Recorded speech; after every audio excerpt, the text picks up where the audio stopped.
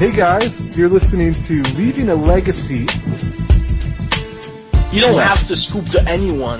Right. Even your mom, you know, when she's in the top 8, then you're gonna knock her out, man. So we're going... We moved into the balls deep portion of it. There's some things you just can't buy in Vermont. Like Mexican food, you can't buy Mexican food. You're listening to Leaving a Legacy, and this is episode 29. I am Adrian, or Matthew Trickster, and with me is...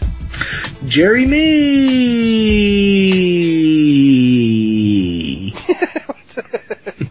Wow. I'm so excited, Adrian.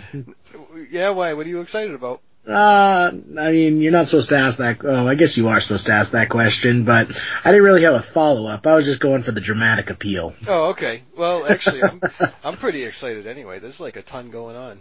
Yeah, there's definitely a bunch going on. Yeah, I don't even know. Yeah, last week Ben was with us, and I don't even know if we went over any of the GP Kyoto stuff. Just all the omniscience that showed up. Yeah, we touched on it. I honestly didn't even get that much of a chance to go through the deck list. I just kind of scanned them. My go-to strategy when I'm looking at top 8s for events is, first I'll see if anything interesting top 8s, like if I see Loam Pox or like black-white tokens top 8ing a tournament, I'll jump right into that and just see what they did, see if I can figure out how they made top 8. And then I kind of go a little more macro level where I kind of dive into the builds I'm interested in. So nothing really caught my eye that much out of the GP Kyoto. Well, it seemed like there was a lot of Omni show, so I'm wondering if maybe that's where the price run was on omniscience. Yeah, I was talking to some other people about it. I guess it started a little before that, but that definitely snowballed the whole factor with omniscience. Because at SCG, I think they were asking like $30 for it at the dealer's booth. So it definitely spiked after the GP. I thought there were like 20 in Providence, but weren't they? It was $20 before the GP, and then it spiked up because everyone was buying omniscience, so the dealers raised the prices. Oh, okay. Yeah, I just know Dan wanted to borrow them for the SCG. Yeah. So omniscience, I regret I sold mine at 10, so I wish I held on to those.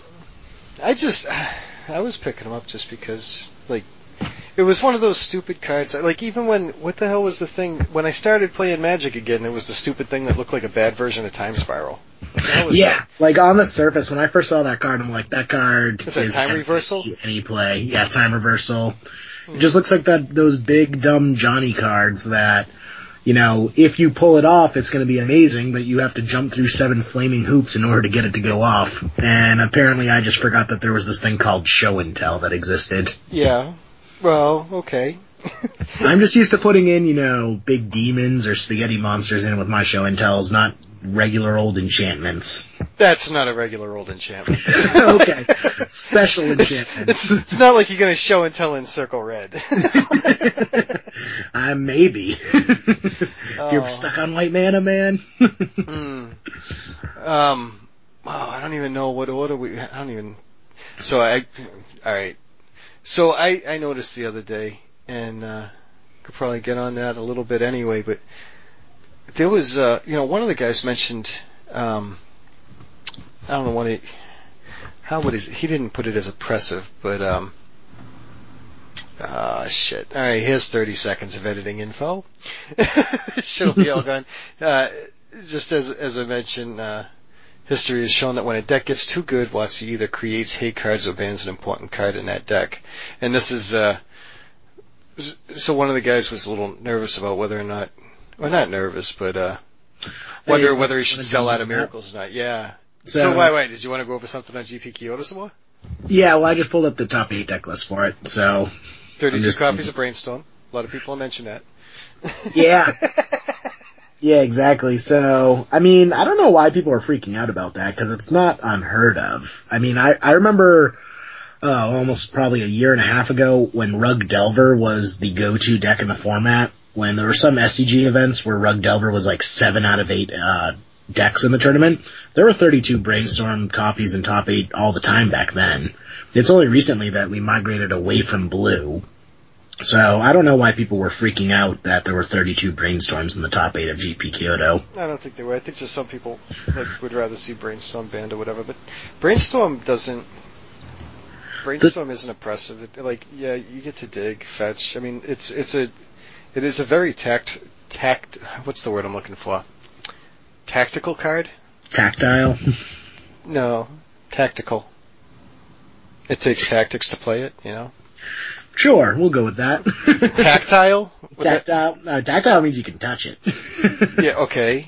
Sure. Then it's tactile also. Yes, it is a physical card. But anyways, well, Brainstorm I don't think would be banned just because while it is just almost it's the reason to run blue in a lot of cases. That and Force of Will.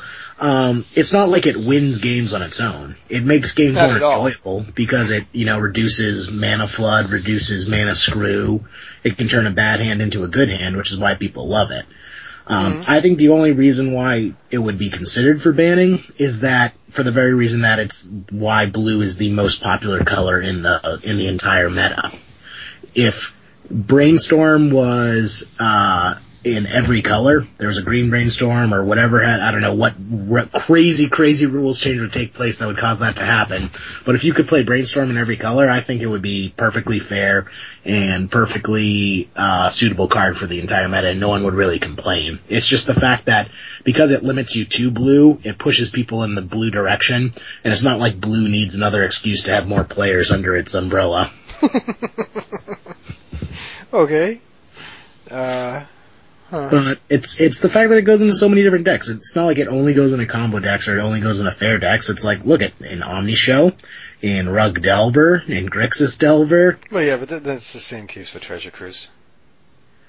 Yeah, but Treasure Cruise is oppressive. Treasure Cruise... Yeah, I don't find Brainstorm oppressive.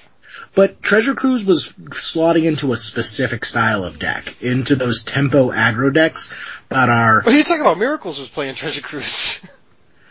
Yeah, because it's an Ancestral Recall, but it was better. See, Brainstorm is equally good in all of these same decks, whereas Treasure Cruise was better in the Delver decks, because it allowed them to deploy a threat and protect the hell out of that threat, and then refill their hand as soon as their opponent was able to get a toehold back in the game and push their opponent back out of the game. Sure.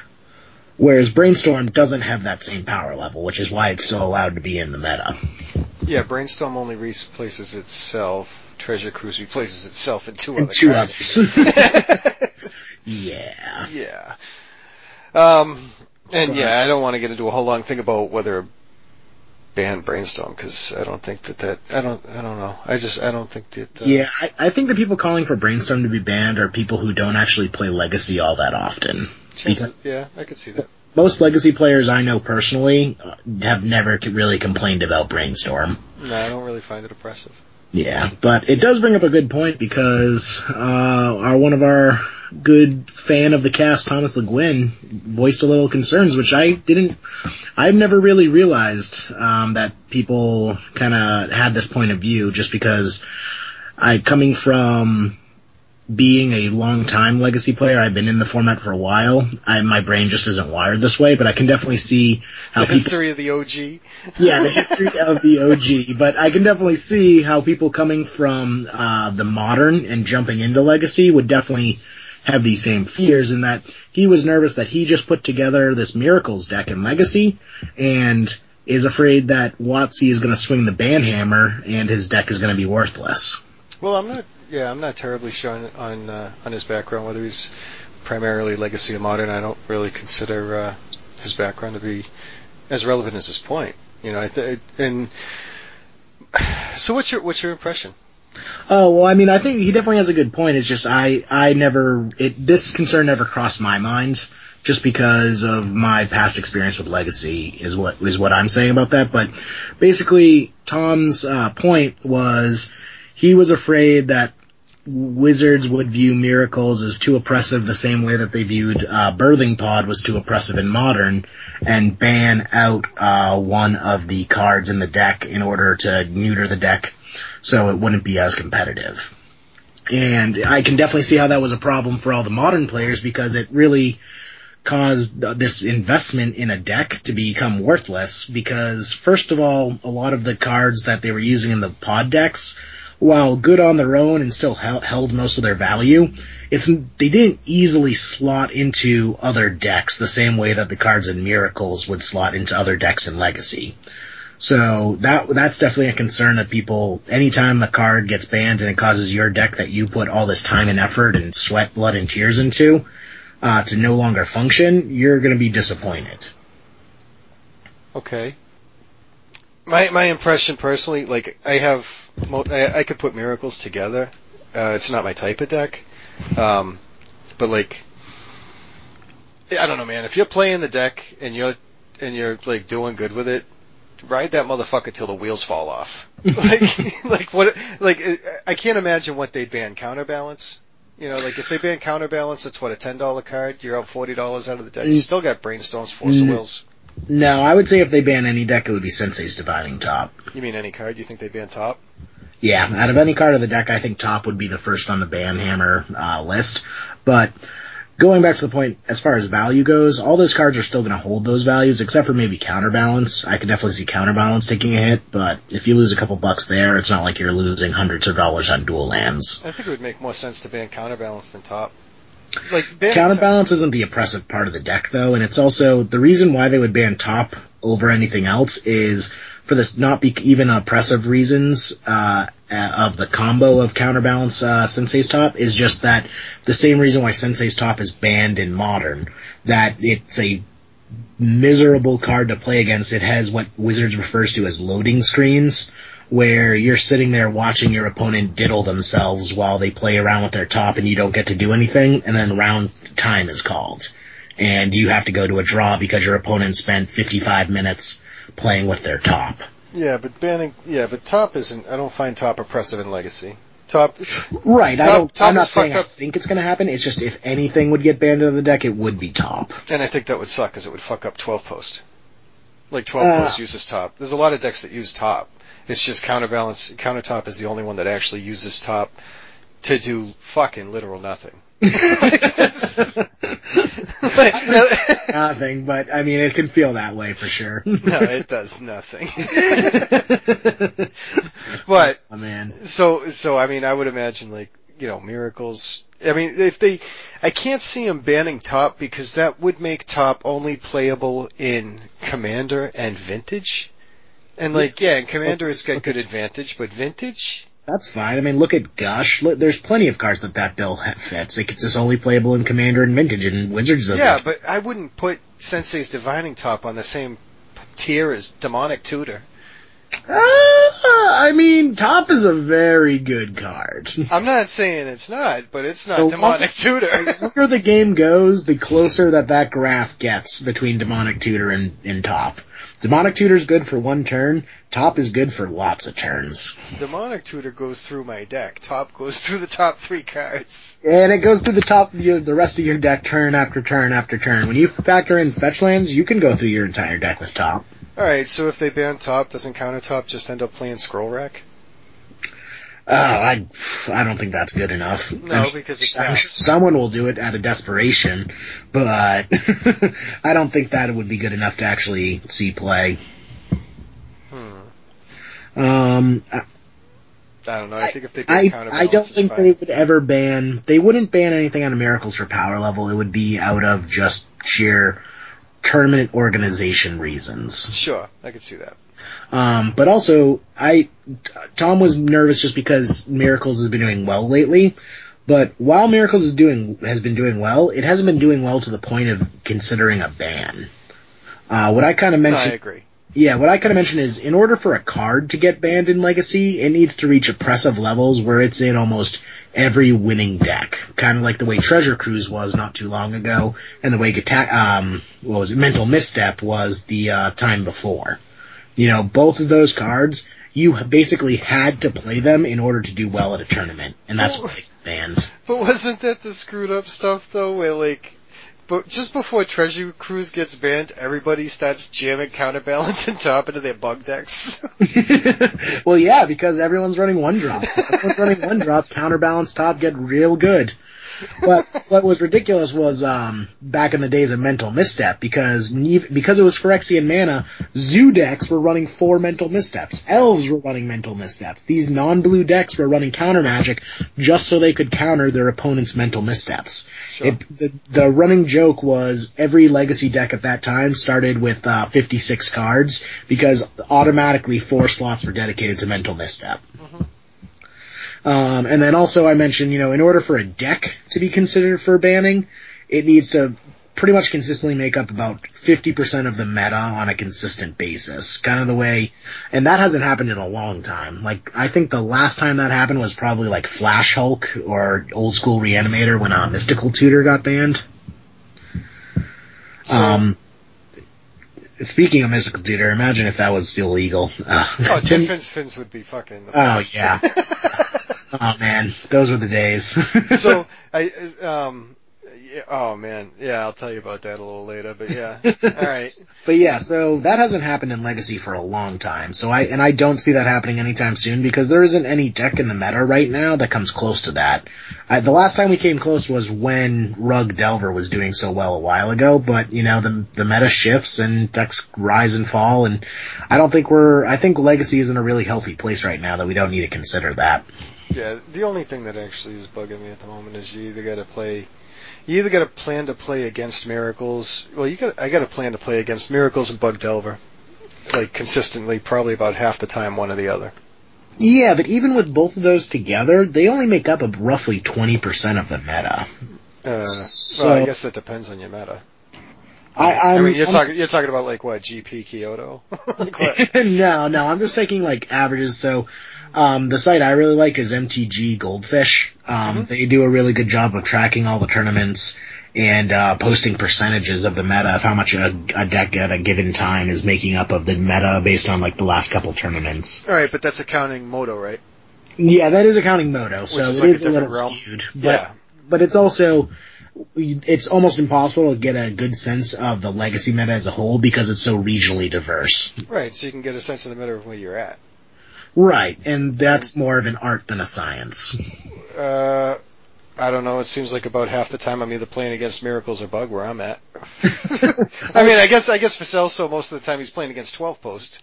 Right, okay, so our personal meta, that may be true. There is a lot of Miracles in our personal meta. Yeah, and a lot of Bug Delver. Well, that's my fault. No, you were doing Bug, there's another guy doing Bug, Celso came up with Bug. It's just, I either get used to seeing Counterbalance top or Abrupt Decay Thoughtseize into Turek. Or Stifle. Don't forget the Stifle Spell Pierce. I haven't been seeing a lot of Stifle Spell Pierce. Yeah, I prefer the discard version better too, but it still exists. It'll blow you if you're not ready for it. Oh man, alright.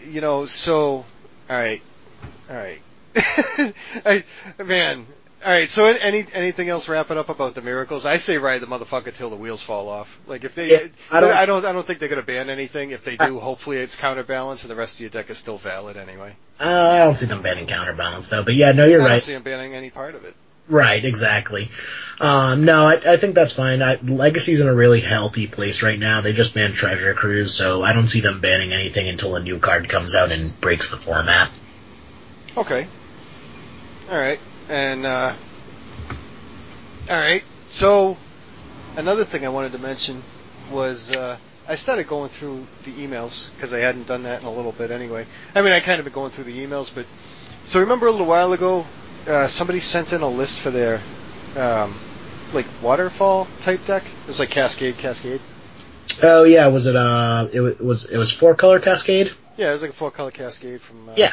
Alright, so, one of his friends, Jason, sent in a list that just I wanted to touch on it real quickly. Yeah. Let's do it. So he sent in a 4-color Delver Blade list. Ooh, okay. Delver Blade. Yeah, there was actually another one that he sent in too. This is the one that I actually threw together so we could do a couple of draw sevens and see what it looked like. The other one he sent in, I thought you might get a kick out of, and he thought you might get a kick out of it too, because it was his version of Stifle Knot. Ooh. Yeah, so this is what I ended up throwing together for the moment, and maybe we go over the Stifle Knot at another point. Have you been playing? You can't tease me like that. Well, have you been playing your version lately? So I've been obsessed with the Grixis deck that just won the last SCG, so I've been playing that nonstop. Okay, what was that? We'll touch on that a little later. I don't want to steal your thunder, but sure, it's pretty sweet. Now you tease me with it. Does it have Dak Faden? It does. Okay, one copy of Dak Faden. I wish it had more. There might be more in the future, but it currently runs one. And I'm willing to bet it's playing Tasigur. Oh yeah, definitely. Oh, God.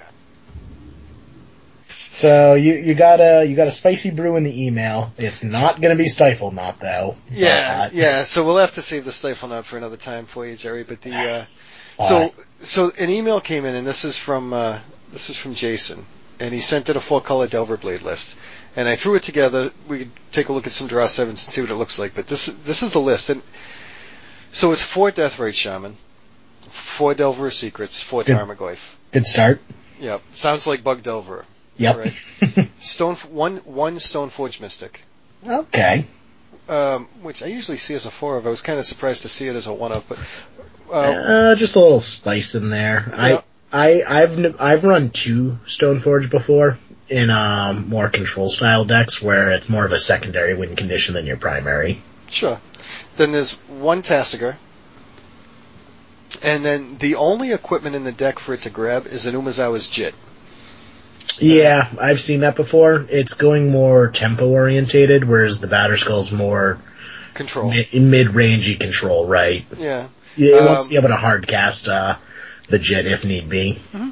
4 Brainstorm, 4 Force of Will, 4 Swords to Plowshares, 4 Days, 3 Ponders, 2 Abrupt Decays, 2 Dig Through Times, 2 Spell Pierce, 2 Stifle, 1 Toxic Deluge, and then 4 Flooded Strands, 4 Misties, 3 Polluted Deltas, 2 Underground Seas, 2 Tropical Islands, 1 Tundra, and 1 Savannah. How many Swords to Plowshares did you say? 4. 4? Okay, so that's the primary white splash there. Okay, well that. I mean, and the one, right. Yeah, the one Stoneforge, but sure. That's. Yeah, so it's in a Stoneforge. So, 2 Abrupt Decays, there's no hand disruption, so that's the part that doesn't sound like Bug Delver. With the Stoneforge, it's kind of reminding me of Shardless Bant. Well, what it is that it's running the Stifle version, so you won't see hand disruption and Stifle in the same style bug deck because it's counterintuitive. If you're stifling them, you're cutting them off mana, so they can't cast their spells anyways, so why would you bother stripping their hand? But if you're going to run Stifle, don't you run 4? I mean, it could that's a pretty packed list. I just don't think he has room for it. It's not his primary concern. It's more of a just, if some games he'll use that to get an edge, but it's not going to be his number one game plan, it sounds like. Now, you've been playing Tasigur, right? Yeah. How's Tasigur actually work with Dig Through Time? Because it seems it's really hard. I mean, it seems that they can't be drawn together is what it comes down to. Mm-hmm. If you draw them a couple turns apart, it's fine. If you draw them back to back, you're kind of screwed. Okay, because you're playing enough fetches yourself, Stifle, Spell Pierces. Yeah, you can fill your graveyard up, but it's just when you're struggling to get your graveyard filled to cast the first one, and then you top deck the second one, you're just like, oh my god, this is miserable. That's been happening to me a little bit with the Esper list I've been running that runs 2 Dig Through Time, 2 Tasigur. Okay. Some games I draw them apart and it's amazing because I Tasigur, and then a little while later I Dig Through Time. Right. Other games, I draw them back to back, and they're dead cards. And it's not just that one of them's dead, it's usually both of them are dead because I can't get enough things in my graveyard to cast the first one. Okay. So he's also got a sideboard together. I don't know if it's really... it's more meta dependent. I mean, well, one thing I noticed is that with he's addressing one of the biggest problems that Bug Delver has, is that with Abrupt Decay being your main source of removal, you struggle to some of the faster tempo decks like Blue-Red Delvers. Yeah, Blue-Red Delver, Rug Delver, the faster Rug Delver versions. Just decks where you really want that 1-mana removal, and it's just in bug colors, there isn't a good 1-mana removal spell. Your best bet is Disfigure, Right. which is good on a Delver, but if you're trying to deal with a Tarmogoyf, you're out of luck. Mm-hmm. So that's what I really like about him adding the Swords to Plowshares to the deck. He's basically using the white splash as access to better forms of removal. Right. Okay. Kind of like the same way the other 4-color Delver decks that are going the red route instead of the white route use it to splash the lightning bolts. Right. Okay. So yeah, we're going to take a quick, let's look at some 7s. Yeah, let's take a look at some 7, see how it draws. Because that's always the biggest thing with these 4-color Delver decks is sometimes your greedy mana base just punishes the hell out of you. Okay. So, first 7 is, we got Underground Sea, Polluted Delta, Good start. Ponder, Brainstorm, Delver, Daze, Tundra. Yeah, that's a pretty good hand. That does look pretty fucking good. You're heavy on the lands, but I mean, you just run out Delver, have the Daze backup, and then you have Brainstorm Ponder to set it up, put some of those lands back off Brainstorm. I would be hard pressed to find a better hand than that. That does look really fucking good. Alright. Good start. Take a look at another 7. Let's see. So we got, oh shit. Alright. Deathrite, Ponder, Misty Rainforest, Force of Will. Ooh.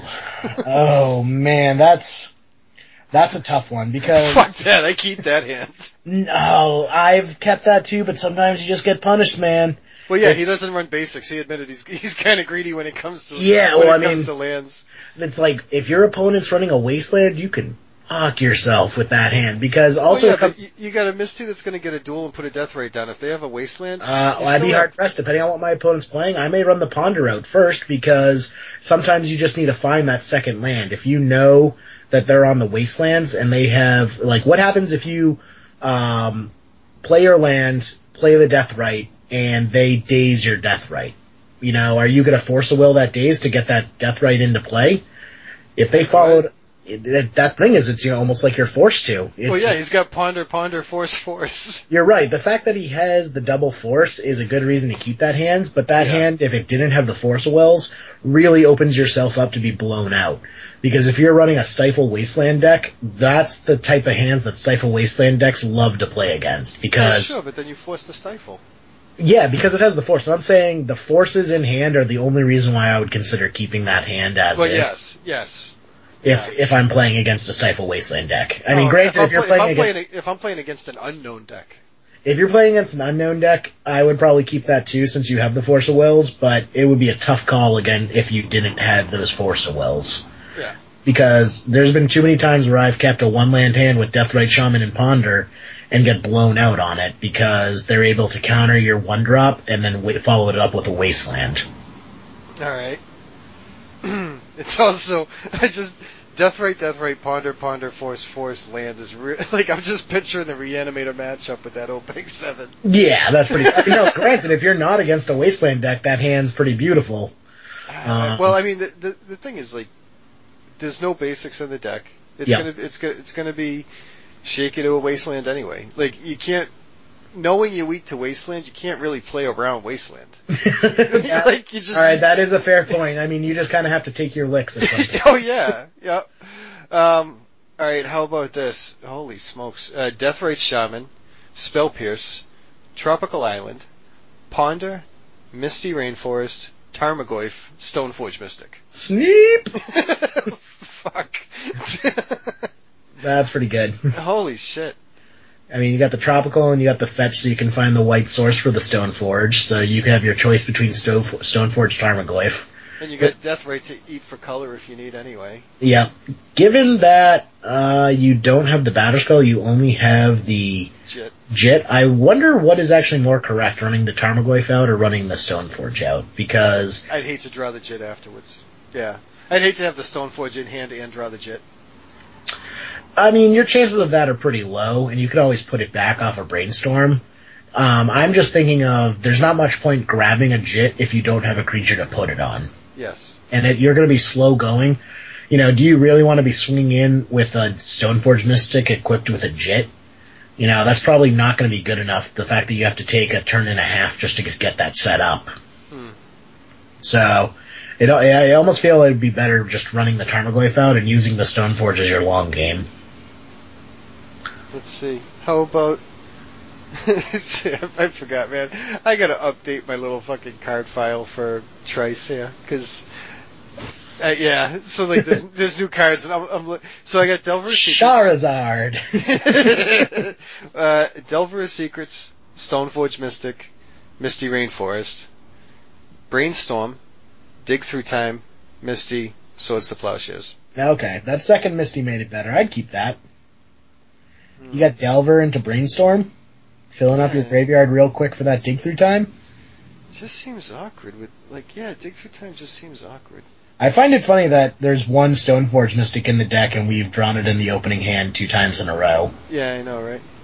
I'm shuffling these things. I mean, I don't really... You can't... I guess you can't really get random. digital shuffler. Digital shuffling. Oh, jeez. Alright, no lands. Delver, Tarmogoyf, Daze, Force of Will, Spell Pierce, Stoneforge, Stifle. Screw happens. It seems like, I mean, out of some of these opening 7s seem like a fun deck to play. Yeah, I mean, they've been real good opening 7s. I think the mana base sounds like it's really well put together. Daze, Deathrite, Brainstorm, Stifle, Daze, Force of Will, Ponder. Only had a land. Oh, man. Alright. Let's see. Misty, Flooded Strand, Abrupt Decay, Delver, Brainstorm, Swords to Plowshares, Spell Pierce. Oh, that's a snap keep. Is it? Sneep! You got Delver plus so much protection, plus the Brainstorm to flip it manually if you need to. Okay, so now I'll bring this up. So I managed to, I went down to Connecticut, down to Tabletop Games, and met up with Celso and played some Legacy. Yeah. And on the way, I picked up Lion's Eye Diamonds, and I managed to put back together the Tin Fins deck. Okay. So I've rebuilt the deck, but I've rebuilt it with some modifications to it, where its entire purpose is to punish somebody who doesn't keep Force of Will. Just going balls to the walls, glass cannon. There's multiple ways to mulligan to 4 and kill somebody. Ooh, that's pretty spicy. It is ridiculous. And you guys had mentioned it, you and Ben started talking about it, and it got me thinking about it, so I went to 4 copies of Grizzlebrand, 4 copies of Lion's Eye Diamond. Oh, yeah. So I can actually, I can mull and hit, Lotus Petal, Dark Ritual, and Tomb Goryo's Vengeance. I can mull and hit Land, Ponder, Lion's Eye Diamond, Grizzlebrand, and, Ponder into an Exhume. It can mull to 4 and kill. So, whether I have 4, 5, 6, or 7... is kind of irrelevant, but so I changed it to all it does is punish somebody who didn't keep a Force of Will. And I guess it's I started to wonder how often, what other card is actually going to hit it? Surgical Extraction, sure. Spell Pierce and Daze if I'm on the draw. But, so it's interesting that in looking at this, Misty, Flooded Strand, Abrupt Decay, Delver, Brainstorm, Swords, and Spell Pierce. So your impression is Snap Keep. Oh, yeah. And I don't play enough Delver to really have a valid opinion on it. I mean, against any combo deck other than Tin Fins or Charbelcher, that's fine. Sure. You run the early pressure out, which is your biggest asset against a fast combo deck, because it doesn't matter how much disruption you have in hand, if you don't have a clock on them, they will get back to a position where they can combo you out. So what's your impression? Do you play a fetch and just land a turn 1 Delver, or do you play a fetch and just leave it untapped for now? Do you hold up mana for Brainstorm or Spell Pierce, or do you just run the Delver out turn 1? Does that hand have the Stifle in it? No, this is Misty, Flooded Strand, Abrupt Decay, Delver, Brainstorm, Swords, Spell Pierce. Yeah, I definitely run the Delver out turn 1 on that hand. You don't even keep Spell Pierce mana up? No, because what if you're playing a fair deck? You just basically time-locked yourself to keep a Spell Pierce up for no reason. If they go Forest, Deathrite Shaman, or they go their own dual-land Delver, you just time-locked yourself for no reason. So you don't even hold it up for Brainstorm to hit Force of Will, maybe? No, I'm not that afraid of combo that they're gonna turn. If they turn one me, so be it. But that's just the way the dice falls. If they are running that type of combo deck, that's the advantage those combo decks have, is for opponents who don't have a Force of Will. But I'm not going to aggressively mulligan to Force of Will, and I'm not going to keep Spell Pierce up unless I know my opponent's on a combo deck. if this is game 2 and I know this is game 1 and you're playing against me. Oh, I mean, that's different. If it's like a complete stranger, stranger danger, and it's completely unknown, I would definitely run that Delver route. If I know my opponent's on combo, then you're right. I would play the lands, keeping the Spell Pierce up to avoid the turn 1. And then turn 2, I would play the Delver up and be able to have the Brainstorm into turn to flip the Delver, plus keeping the Spell Pierce up. Alright, so what about this? Misty, Flooded Strand, Underground Sea, Delver, Deathrite, Tasigur. Yeah. I mean, you got plenty of threats. But at the same time, I'd be hard pressed to mulligan that. You have plenty of action in hand. You got enough to start beating down, yeah. You're just not very reactive. I mean, if this was an actual tournament, I probably would keep it unless once again I knew my opponent was playing combo. Playing in the dark, I would probably keep that. Okay, how about last 7? Alright. Polluted Delta, Misty Rainforest, Delver, Brainstorm, Spell Pierce, Dig Through Time. How many lands were there? 2, Misty Rainforest and Polluted Delta. Yeah. Yeah, I like having the Brainstorms there. And just run the Delver out real quick? Yeah, I mean, once again, Brainstorm makes everything better. Like, if that hand didn't have Brainstorm, maybe not. But it does, so it's okay. It's got 2 and 2 fetches. It's got 2 and 2 fetches, you're good. Actually, yeah, I guess you, play the turn 1 Delver, and then during your upkeep, Brainstorm to make sure he flips? Yeah, because you have that second Brainstorm to use for value on recycling your cards, that you can afford to use that first Brainstorm to just force the Delver to flip. Okay. Alright, so, yeah. I like the deck. I know, that does look like a fun deck. Yeah, definitely thanks for sharing that. I do like having access to 1-mana removal that's actually good in Bug Delver. The Stoneforge Mystic's a little out of place for me. I don't really like running Stoneforge with Delver in the first place because I find them to be counterintuitive. It does seem out of place. I've thought about putting together that Stoneforge, the Stoneforge version of Miracles. Mm-hmm. Just to see what I think. So yeah, alright, so that was 4-color Delver Blade, which... Delver Blade. I know, that does look like fun to play. I want someone to bring back Cobblade. Squadron Hawks is pure card value, people. It can see legacy play. Oh. Make it happen. Okay. It essentially says draw 3 cards. Yeah, and it works with Scroll Rack. And Scroll Rack and Jace. Yep. It's great with Jace. It literally says 3 cards with Jace.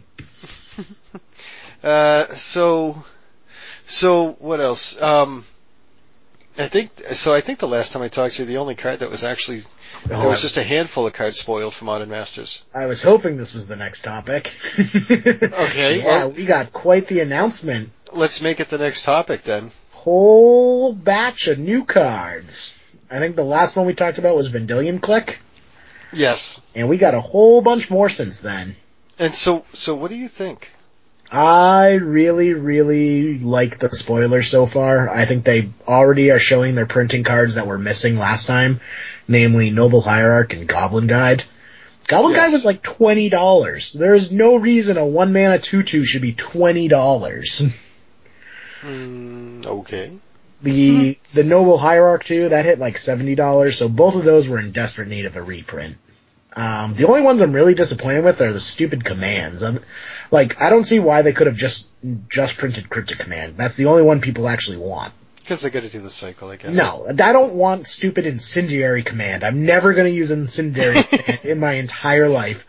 I'm gonna be so upset when I open my pack of Modern Masters 2 and I get a frickin' Incendiary Command. Okay, but you know people are playing with Primal Command? Have you seen that stuff? In Legacy? At least in Modern, yeah, actually I believe Aaron was getting me with it in Legacy. He was catching me with, what the hell was that deck? Astroslide? You didn't see what he was doing, did you? No, I never got to like, play against him running Astral Slide. Oh my god! And apparently that's what's happening in Modern too with some decks. Is you cast Primal Command and it bounces a land. I think isn't that one? Let's see. It's target player gains 7 life. Put target non-creature permanent on top of its owner's library, or target player shuffles his or her graveyard into his or her library, or search your library for a creature card, reveal it, and put it into your hand. Yeah. So you choose 2, and. I don't want any of those.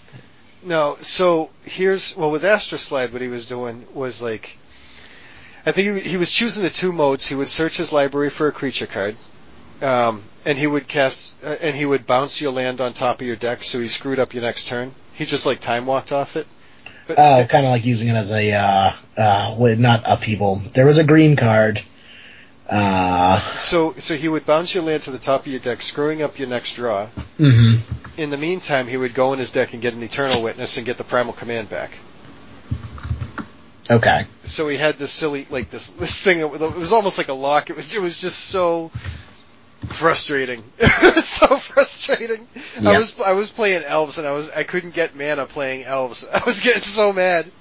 Yeah. Oh, Plow Under. That's what it's called. Okay. Have you ever been Plow Undered? It sucks. No. It's a staple in most cubes. It's 3 colorless, 2 green. Put 2 target lands on top of their owner's library.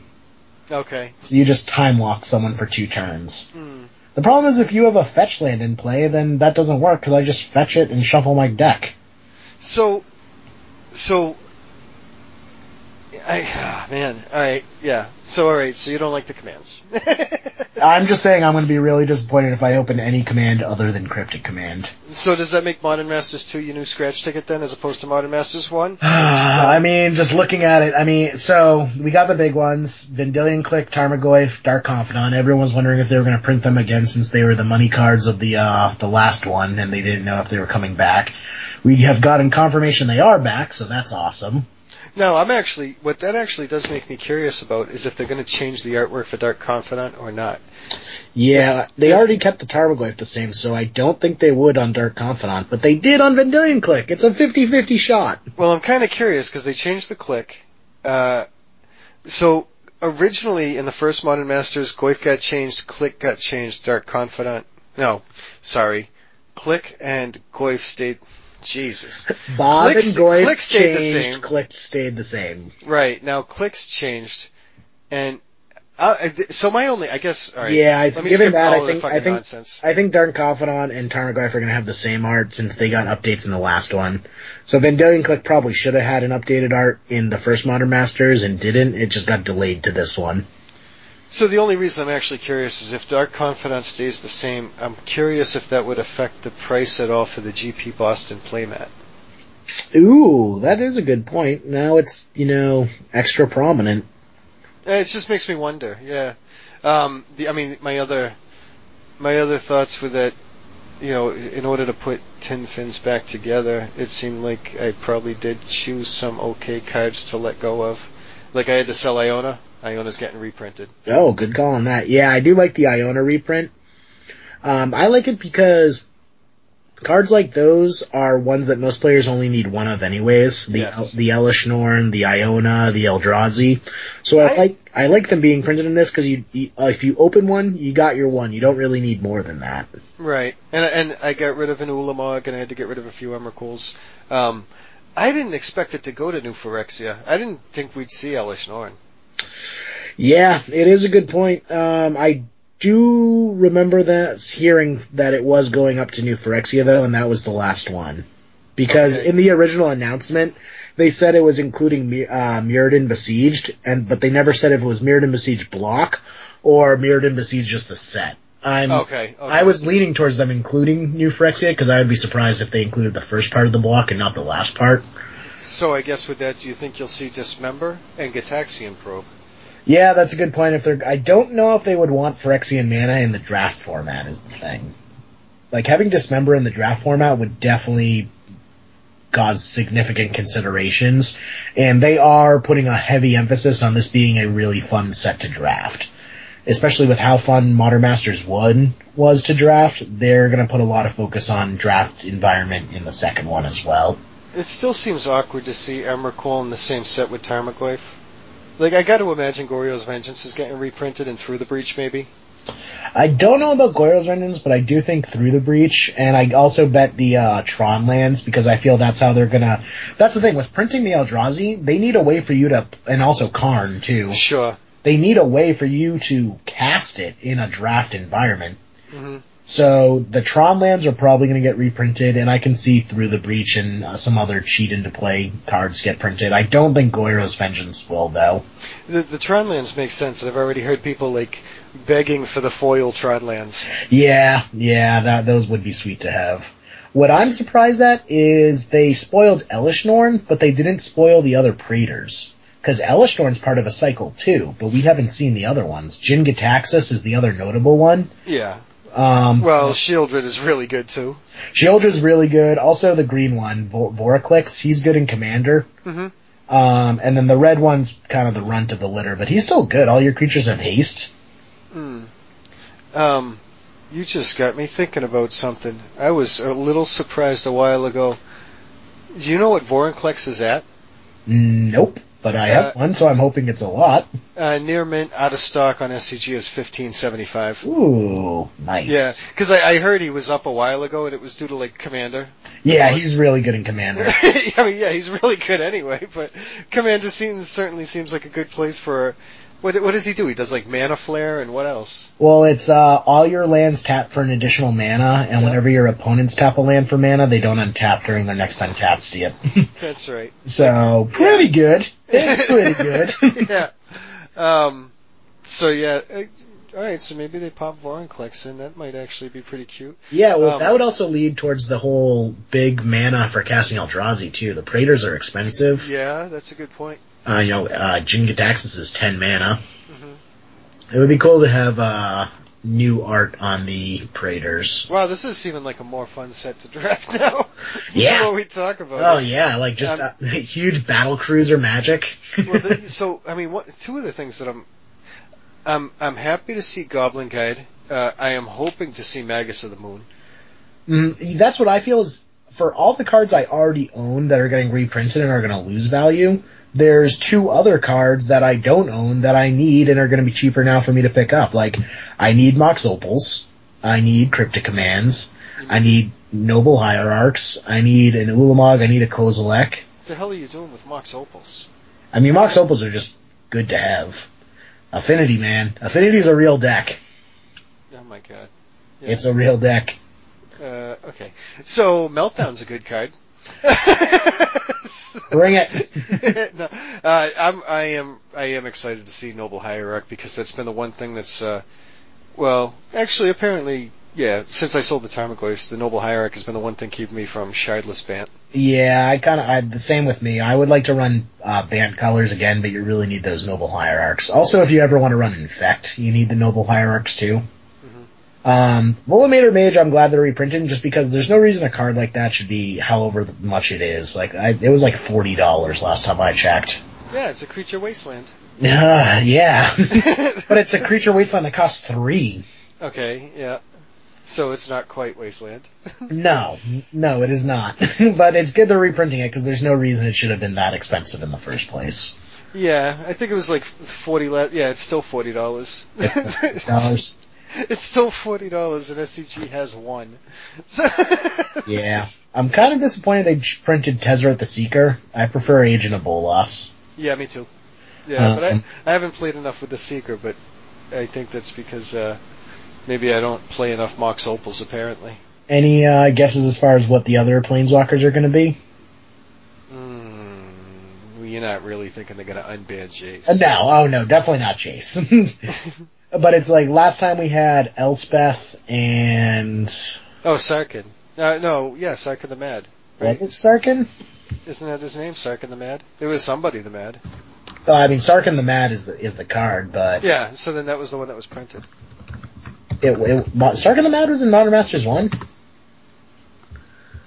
Wasn't it? I think that's the one I opened. I don't know, I opened some Planeswalker and been like, yeah, that's a nice fucking... I'm never playing that thing. Let's take a look at the deepest recesses of the internet. So we got Elspeth. go back to Modern Masters Mythic Spoiler. And, wait, oh yeah, Kiki Jiki was reprinted in Modern Masters. I forgot about that. Yep, and now this time we're getting Splinter Twin. That's pretty fucking cute. Yeah, Sarkin Vol was the one that was reprinted. Sarkin Vol. So we got Tezzeret this time, and I'm guessing we're gonna get... Baby Jace? No, I'm thinking of Johnny. A Johnny? Yeah, Johnny Vengeance? Yeah, Johnny Vengeance. Because we haven't seen that one in quite some time. Okay. I don't really see it being reprinted in any other set, since Johnny's kind of taken a different direction. He's seen a lot of printings in mono white recently, so I don't see them bringing back a Johnny Vengeance anytime soon. He also got the dual deck printing a while back, so I think he's due for another reprint, but not another reprint in either a dual deck or a standard legal set. So I think I'm putting my money on the Johnny Vengeance being the other Planeswalker that gets reprinted. So what do you think in the way of equipment? Like, if they're going to go through Phyrexia... Yeah, it opens up Batterskull. Oh, yeah, even though they just did okay, I guess... they did it as a promo, but I don't think they would really take that into too much consideration. No, it's funny because they did it as a promo and the price went up. Yeah, exactly. War and Peace, what's the other ones? Well, they already did the swords in the last Modern Masters. I don't think they would do this. Well, they only did half the swords, so maybe the other half of the swords? Yeah, because they only did the ones that were applicable to the previous set, right? Right, they didn't go up to the new... They did Light and Shadow and Fire and Ice. Now it actually opens up, War and Peace, Feast and Famine? I think Feast and Famine was part of the other, because there's 6 total? I thought there's 5. 5 total? Whatever the hell there is. Yeah, I could see them printing the swords they haven't printed yet. Like Feast and Famine from Modern Masters. And I think War and Peace. I think those are the only 2 I can think of. Yeah. No, Body and Mind, that's the one. Oh, yeah. Yeah, they're not gonna... I don't think they do Body and Mind in Limited. Yeah, it is pretty broken in Limited. Such a good card in Limited, especially when you get it with Jace and Cube, Baby Jace. You don't think they'd reprint Baby Jace? I do, just not in this set, because they already have Tezzeret. They're not gonna have 2 blue Planeswalkers in the same set. Yeah, that makes sense. Okay. So, I don't know about you, I'm excited to see Tarmogoyf for the foil emblem. That makes me excited. Yeah, I'm really wondering what's going to be worth more, the Modern Masters 2 Tarmogoyf with the foil emblem, or the Modern Masters 1 Tarmogoyf without the foil emblem. I don't think the foil emblem's going to dictate the price at all. I just want it with the foil. No change? Okay. I don't think so. I don't know, Adrian, if you want it with the foil, there's probably someone else that wants it with the foil, and if enough people think that way, that's how supply and demand's created. Well then, shit. Guess who gets Future Sight once half price? I wouldn't go that far. So if you had to pick one card that you're most excited about being reprinted, which one is it out of the spoiler we've seen? I don't know, man. There are some good ones. I think it's probably a toss-up between Tarmogoyf and Noble Hierarch. Well, I'm talking about the new batch. Tarmogoyf was the cream of the crop. Okay, well then I guess that just puts it at Noble Hierarch. Noble Hierarch, yeah. I actually was pretty excited to see Ulameg, because I need an Ulameg. Oh yeah? Too bad I could have got you one. Aw, oh well. And then Karn, I can get some more Karns, so that's cool. But yeah, I think it's be good. I have my box lined up already, so... I'm interested to see Dark Confidant's price come down, Tarmogoyf's price come down, Noble Hierarch's price come down. Yeah. And I do want to pick up a couple of clicks. You don't have clicks, do you? I have 2 clicks. How frequently do you play them? Not too frequently. I'd like to either borrow or trade for them if possible. Yeah. Because I want to try to jam them into the food chain deck and see... Because I don't think I'm going to end up playing Tin Fins at SCG. Yeah, definitely. But I do want to give... I think... I may be up for trading them because I haven't decided what art I like better, the new art or the old art.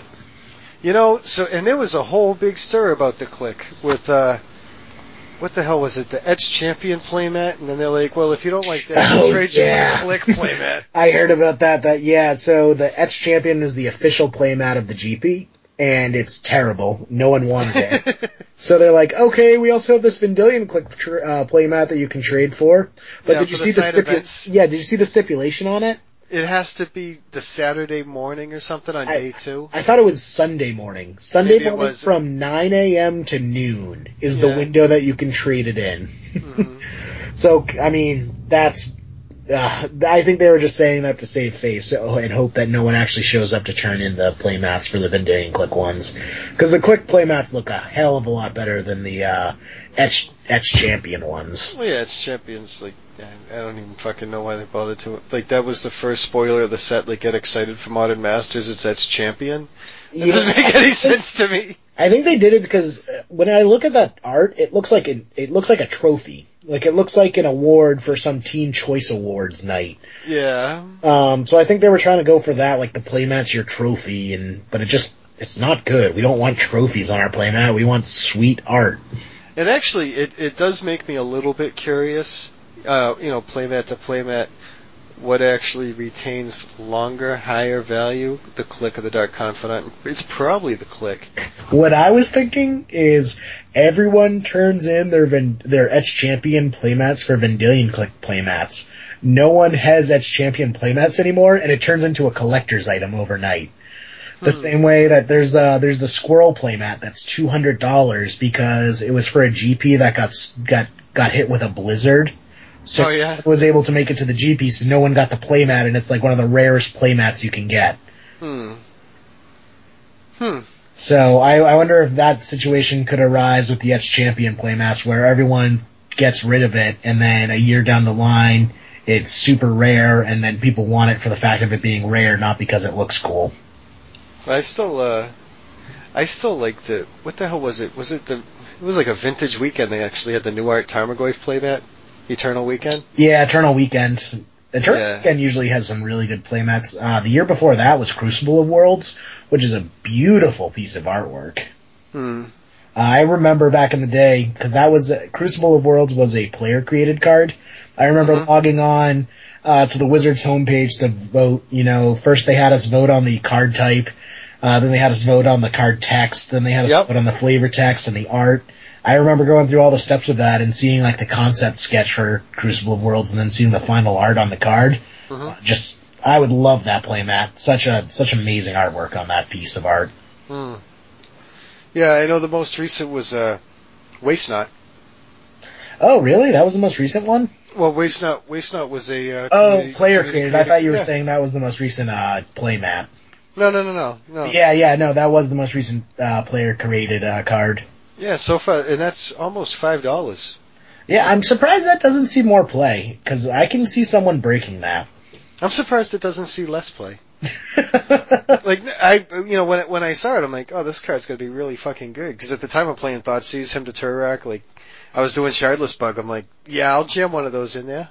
Yeah. But, like, it hasn't really done anything, and then I was selling them, and I'm like, wow, these are at $5 now?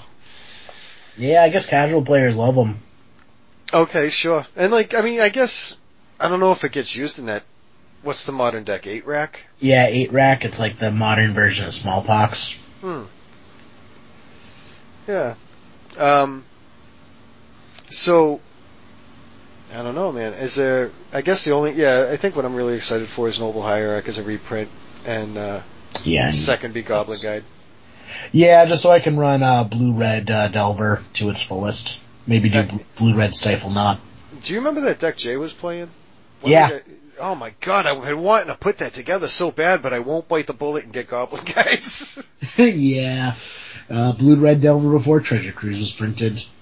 Well, it wasn't, is that what that was? I mean, that was like... Yeah. It was like 8 moons. Like, it was Nexus of the Moon, sign it out, and the Blood Moon comes in. That deck was just, It was freaky to anybody playing 12 post. It was freaky to anybody playing Bug. And even me, like, he had to keep a counter spell in order to stop Tin Fins, but if he landed a Blood Moon, I couldn't do anything. Yeah. Blood Moon is a hell of a card. Oh my, yeah, and when you play 8 of them. I'm interested to see if Blood Moon gets another reprint, because that's back up to $25 for white border copies. Yeah, that's That's a good point. And actually, you know what? That would be really weird if they put Urza lands and Blood Moon in the same draft format. I almost feel they wouldn't because they don't want to piss people off who draft the Eldrazi strategy and then get blown out by a Blood Moon. That would be crazy. So, although that's a good point. Probably wouldn't happen in that case. Or, I suppose they could put Crows and Grip in. Yeah. I mean, that doesn't really get rid of a Blood Moon the way you'd like. But yeah. Well, not Crows and Grip, but Crows and, what's the mana ramp card? It's like Crows and something. Actually, if they're doing Tezzeret the Seeker, you think they do the Signets? Yeah. I mean, it works with the Urza lands, it works with the Eldrazi. I definitely see them being a mana ramp strategy, because mana ramp's one of the most popular cube strategies, and I know they draw heavily on cube for making these types of sets, these special sets. Well, so they have to for the Eldrazi anyway, right? Yeah, I can definitely see them including the Signets. Alright, so anyway, that's probably enough spoilers. Like, I don't know, man. Like, once all this stuff got dumped, I started to get actually a little more excited about this. Yeah, definitely. I think they should have done it even sooner. People have been complaining that we've been going a while without any news from Modern Masters, because it's less than a month away now. Is it? Yeah, it's coming out in 25 days. I thought, isn't Origins coming out before it? Yeah, like a week. That's the thing, is Modern Masters is not in the normal, the normal cycle. GP Modern Masters is May 25th or something like that. So, alright. Now I'm lost. I mean, I'm excited. I'm excited, and I want to see Tarmogoyfs hit the shelves. But I'm lost. So, Magic Origins is coming out before Modern Masters by a week? I mean, don't quote me on that. I should say on the recorded podcast. Well, I don't even care. They're so close together, and there's still only one card spoiled for Origins. Yeah, that's true. Let's see. Well, I lied. Origins is coming out July 17th. I don't know where I heard. Oh, so Modern Masters is coming out before Origins. Yeah, Modern Masters is coming out before Origins by that's where Modern Masters is coming out before Origins 2 weeks before. Speaking of playing Legacy, I've been playing the hell out of the Grixis control list that won the SCG. Now, is that like your deck, Phaeton deck from before? A little bit. It's more tempo orientated than control orientated. So my version was running 3 deck Phaeton, 3 Jace the Mind Sculptor. This one's down to only 1 of each. It added Snapcaster Mages, where I didn't have them before because I didn't like the way they ran with the dig through times, but I was mistaken. I didn't really appreciate the fact of being able to flashback something for value whilst you just fill your graveyard up so quickly that it doesn't matter. Because in the late game, I will snap in and flash back a dig through time. Yeah. Yeah, exactly. But it runs a split 2 Snapcaster, 2 Baleful Strix, so I like that because the Baleful Strix is really good against the Tarmogoyf decks. Okay. It runs 1 of Tasigur and then 4 dig through times. And even though that's more than my Esper list, this one runs better because it's running 4 Thought Scour. The Thought Scours do a lot for filling up your graveyard. Thought Scour plus Delve spells is basically a Dark Ritual in blue. Yeah, you were saying that before. Yeah, just, put 2 cards into your graveyard. Thought Scour itself goes to your graveyard. Your dig through time now costs 3 less to cast. Yeah, I just don't know that I can really compare that to Dark Ritual. It works. But it works only on that one spell. Yeah, it runs one of my favorite underplayed legacy combos of Gitaxian Probe and Cabal Therapy. You think that's underplayed? Yeah, people don't really play it that often. Not for as much as they should. It sees play in some ad nauseum decks, but other than that, it doesn't really see much play. Alright, 10 fins. Popular decks. Right. Popular established. Yeah, sure, we'll go with that. But it could definitely see more play. It's blue and black. Do you know how many blue and black decks there are? And it only sees play in 1 or 2 of them? Oh yeah, okay. We'll mention that in a second. Yeah, I do know of another blue and black deck actually, but yeah, no, I was running it. I was running that combo back in the Veteran Explorer combo deck, but yeah, I know you like that. Yeah, oh my god, that's you were why I ramping love out, dude. You were ramping out so Karn much and Legacy. value. That was awesome. So much value. Gataxian Probe you, Cabal Therapy you, sack the Veteran Explorer. I just hit twice, and I ramped 2 lands out. Good game, sir. Good game. Turn 2 Karn. Turn 2 Karn. What the hell? Oh man. Not that crazy. Turn 3 Karn. Turn 3 Karn. No, it was awesome seeing you play Karn, man. That's a card that does not get enough Legacy play. Yeah. I should put that deck back together now that Ugin's been printed. Ugin didn't even exist back then. I'm curious how Aaron's been doing with Ugin lately. Ugin's real good. I've been playing he it. likes Ugin a lot. Well, he likes... I've been playing Ugin in Standard. Yep. Yeah, welcome to Leaving a Standard. Leaving a Standard. Now going to tell you about his blue-white dragon. Guys, Esper Dragons, it's the real deal. If you want to play Legacy in Standard, play Esper Dragons. Thoughtseize, Dig Through Time, Counterspell. No, there's no Counterspell. You basically had a Silumgard Scorn is basically Counterspell. I have no idea what that does. It's Counterspell. Okay. Alright. For 2 2 white blue. counter-target spell? Nope, 2 blue. 2 blue? Yeah, if you control... I did say 2 white, didn't I? What the fuck is the 2 white Legacy counterspell? Yep, if you control a dragon, it's Counterspell. Otherwise it's Force Spike. But you pretty much always have a dragon. Oh, really? Well, you can also reveal a dragon in your hand. Is it? It's Counterspell. 99% of the time it's Counterspell. It has never not worked for me. Yeah, I don't do Standard. It's Legacy. You're playing idea. Legacy and Standard. Anyways, back to Legacy. This deck has been awesome. I've been tearing it up on Magic Online with it. Yeah, I want to get some more. I want to get some games in with Dak Faden. Yeah, Dak Faden is just so good. Oh, it was awesome. I was playing 12 Post the other day, and I stole his Candelabra with Dak Faden. It was awesome. Yep. Did he run it out before you dropped Dak? Is that what? Yeah, he ran out. Right. He ran out Candelabra. I can't see dropping Candelabra in the face of Dak. Yeah, he ran out Candelabra, and then I responded with a Dak Faden, which was awesome because he was like 3 Cloud Posts. So he definitely had mana to cast something huge, and I stole the Candelabra before he could get that Emrakul in play. And this was on Moto? This was on Moto. Candelabra's like 45 cents on Moto. It's awesome. Is it? Oh my god. Wow. Alright. Jeez. Okay. Start thinking about playing Moto now. Hey Moto, Adrian. Candelabras are 45 cents. Drink the Kool-Aid. Drink it. It's the interesting thing that I found with Legacy is like, a while ago I picked up Candelabras when they were cheaper anyway, and then like Feline won with High Tide, and the card like went through the roof. I mean, Candelabra's always been a really expensive card, but it did go up. They hit over 300, and I sold them for more than I bought them for. Yeah. Oh yeah.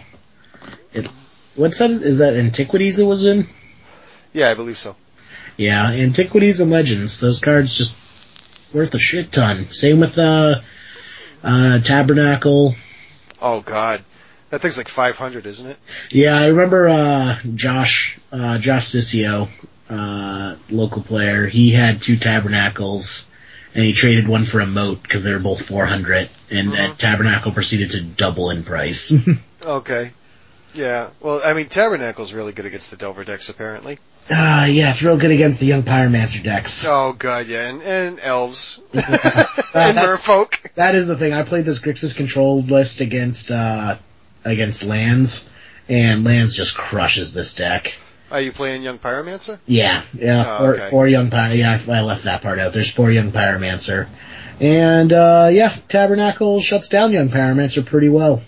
Now, I just out of curiosity, because I've been thinking about this, and I know you were doing something like this a while ago. If you got Dak Faden, I mean, are you playing, or... I think you were doing it in the past, Goblin Welder and Baleful Strix? I mean, Goblin Welder and Baleful Strix work together anyways, but what do you mean? Are you playing that in your deck right now? No, Are you doing no, you're not doing any sort of Goblin Welder at all? No, that's not part of this Grixis control list. This one's just, more finely tuned. The Goblin Welder Baleful Strix deck was more of a cute, fun deck where I jammed all the win conditions. Were you playing Doretti in that? Yeah, I was playing Doretti. I was also playing Thopter Foundry, Goblin Welder plus Entomb for Worm Coil Engine, so you keep welding out Worm Coil Engine and Baleful Strixes to draw cards and make 3 tokens. It seems like such a bad way to play an Entomb. Yeah. Like I said, it was very cutesy, but it was super fun. Also, Dak Faden plus Chains of Mephistopheles.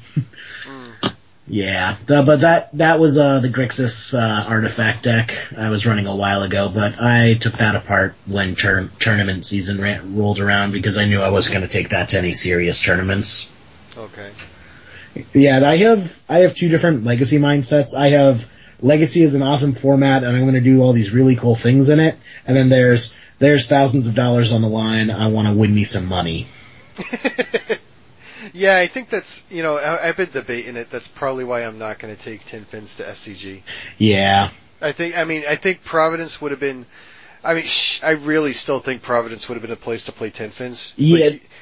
Where Green-White 12 post is in the top 8, I really think Tin Fins should have been there. Yeah, so much death and taxes in that meta. It's true. It's because Providence is a 1-day Legacy tournament, whereas SCG Worcester is going to be a 2-day Legacy tournament, so I've said it before, with these glass cannon combo decks, you're benefited in a shorter tournament because your luck can hold out over a shorter number of rounds. But when you're stretching it out into 11 rounds, your chances go down for each round that's added on that you have to play in. I'm sure you got a point there, but I'm not even looking at it as a 1-day, 2-day. I'm looking at it as like, on a sense that like GP Kyoto had a bulk of Omni Show decks that made day 2. That just there's going to be an increase in force of will now that like the 12 post and all the just aggro whatever decks have been. It seems like the fair decks have been doing better to beat out the Delver decks. So like now the combo is going to start coming back by the time SCG Worcester starts to hit. I just don't think it's going to be a time to play Tin Fins. I definitely agree with that prediction because I'm thinking like I may want to sleep up and get the practice with either Elves or Merfolk.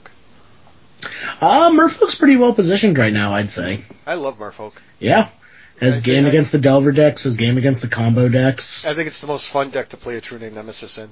Yeah, that or Esper, just because I love giving True Name Nemesis Batterskull. Well, yeah, that's always good. I just like having any True Name Nemesis get pumped up by any Lord on the field. I would love for them to print a Merfolk Lord that gave all Merfolk lifelink. I think that would bring Merfolk back in a huge way. That would be strange. Well, no, Merfolk in Lorwyn went into a predominantly blue-white role, so it's totally foreseeable that they could give lifelink to Merfolk. Yeah, but they just have to shard Merfolk together again, or like whatever guild them. I don't know. Yeah, they'd have to do like Azorius Merfolk, which would be right. weird. Well, but that's the thing. Like, there's plenty of white Merfolk. Yeah, but one of the benefits to Merfolk is that aside from Wasteland and Meter Vault, you are really immune to a Blood Moon or a Wasteland. Yeah, it's a mono blue deck, which is it's power. Right, but it's also opening yourself up to white. It also gives you power. It lets you run Swords to Plowshares. It lets you be weak to Stifle on a fetch. You know what? Trade-offs, man. Trade-offs. Yeah, I think I'll stick without the lifelink. I mean, when I was playing Merfolk, I splashed black for Dark Confidant because that's when. Yeah, but you play Dark Confidant with Emrakul. I played Dark Confidant and everything. But no, it was because I noticed when I was playing Merfolk, the games I lost were the games where I ran out of gas. They got a Wrath or they got too many 2-for-1s off on me, and I wasn't able to come back. With Dark Confidant, that lets you claw your way back in the game and rekindle that card advantage. Well, some of it's knowing how to time the deck out. Like against Miracles, for example, you gotta look out for Terminus, you gotta look out for Supreme Verdict, just don't dump all your creatures out. Right. You don't want to you don't want to run all your creatures out to a board wipe. Yeah, of course. I mean, that's kind of 101 with the deck. But sometimes it's not even just getting board wiped, it's just getting 2-for-1, just combat tricks. block. Well, yeah, but you don't really get combat tricks affecting merfolk, because most of the times you're island walking them. Well, no, but that's the thing, is you have a Lord of Atlantis out, you swing in with a merfolk, because they have a Tarmogoyf, you think your creatures are unblockable, they swords or lightning bolt your Lord of Atlantis, all of a sudden your merfolk don't have island walk, they block with the Tarmogoyf, you just got 2 for 1. Yeah, I haven't been seeing many people playing Carrot Glass Spinner in a while. Yeah, see, that was a really good card in that deck, but it's definitely fallen off. But you know what I do like? I've always liked Luan Cephalid Empress. Yeah. Like, that's always been good against True Name Nemesis decks. Yeah. No, it's actually cool that I've been seeing a little bit of, and I think would probably fit really well into Merfolk, is Monastery Siege. Yeah, I think that's a card that I think hasn't seen enough play at all. At all. Right, because that could definitely fill in the role that Glass Spinner had. It's not as good, but it's also not as susceptible to like board wipes. Monastery Siege, sure, because it's not targeting your creature. It's not targeting your permanent. You're just wiping the board. Well, no, that's the thing, is that with Glass Spinner, if you Wrath, Glass Spinner didn't do anything to protect it. But the fact that Monastery Siege is an enchantment, it sticks around to protect the creatures that you follow up with it. I see what you're saying. Yeah, and if you know the matchup that you're facing, you can always just use it as a Howling Mine. Right, exactly. Yeah, it's never a dead card. Mm-hmm. Yeah, no, I like it in other, like, I was thinking about it even in maybe just like a mono blue Omni show, or is there some way that I want to jam this just as some sort of, I mean, bad example would be like a personal fucking Sylvan Library type thing. I mean, it's not as good as Sylvan Library, but, where it just has versatility. And it's blue. Is there something I wanted to do with it? Oh, also it spells that target you, too. I didn't read that. Oh, that's really good. Well, yeah, against some burn decks, yeah. I actually saw Corbin Hostler from Brainstorm Brewery podcast. He's a big Merfolk fan, and he top-aided States with a Merfolk deck running Monastery Siege. Sure, it's good. I mean, in some ways it's going to be better than Standstill. In the right matchups, yeah, because it can protect your creatures as well as provide that card advantage roll that Standstill gives you. I could replace a Standstill with it. I can see that. I could totally see that. I definitely think Monastery Siege is legacy playable. It just hasn't really found a home. Played. Yeah, it just hasn't been played yet. Yeah. But yeah, I mean, that also protects you against burn. Mm-hmm. All your opponent's lightning bolts cost 2 more to cast. Yeah, but you're playing fucking Merfolk. You're not really worried about burn. They can race you. Your creatures will smash them. I really don't think burn is bad against fucking Merfolk. You're gonna daze and counterspell them early anyway. Yeah. And by the time that they start getting your life total down, your lords are 5/5s. Yeah, that's true. They do have to make tough decisions between killing your lords and killing you. You bet, and the Curse Catcher helps that out. Yeah, Curse Catcher's a hell of a card. It's really fucking, dude, there was some, I don't know if I ever told you about this, but you remember that blue-red Omni show deck I was playing for a while? Yeah. I'm really thinking I should put that back together first off, because I haven't seen enough Rishadan ports, and that deck is fucking scary. Yeah. But like, I had a matchup one day playing against Nick, and I don't know if I ever told you about this. I cast Show and Tell, and it resolved. I put in Omniscience, and he put in Hive Mind. Curse Catcher's great against Hive Mind because it's not a spell. It's one of the few ways you can counter the Hive Mind spell without getting your opponent to copy the counter spell. Sure, but Hive Mind is miserable against Omniscience. Every time I cast something, he gets a copy first. Yeah. And that includes Enter the Infinite, that includes Burning Wish, that includes Cunning Wish, that includes, I'm like, oh my god, I can't even brainstorm, he's gonna start getting pacts out. I'm like, what the hell is this?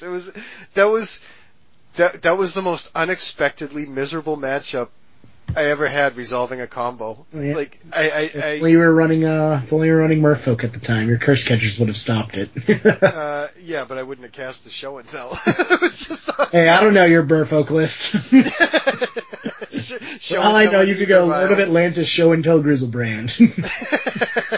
Did I ever tell you about the? Okay, so here's Once Upon a Time, right? I'm playing Elves, and I don't know if you know Ryan, but so one of the guys I was playing Legacy with, I haven't seen him around in a while. I kind of miss him, but I was playing Elves, and I had a couple of cards, and he walked up behind me. Now Ryan is he's an avid Merfolk and Elves player, and like his combo deck, he'll play Cheerios.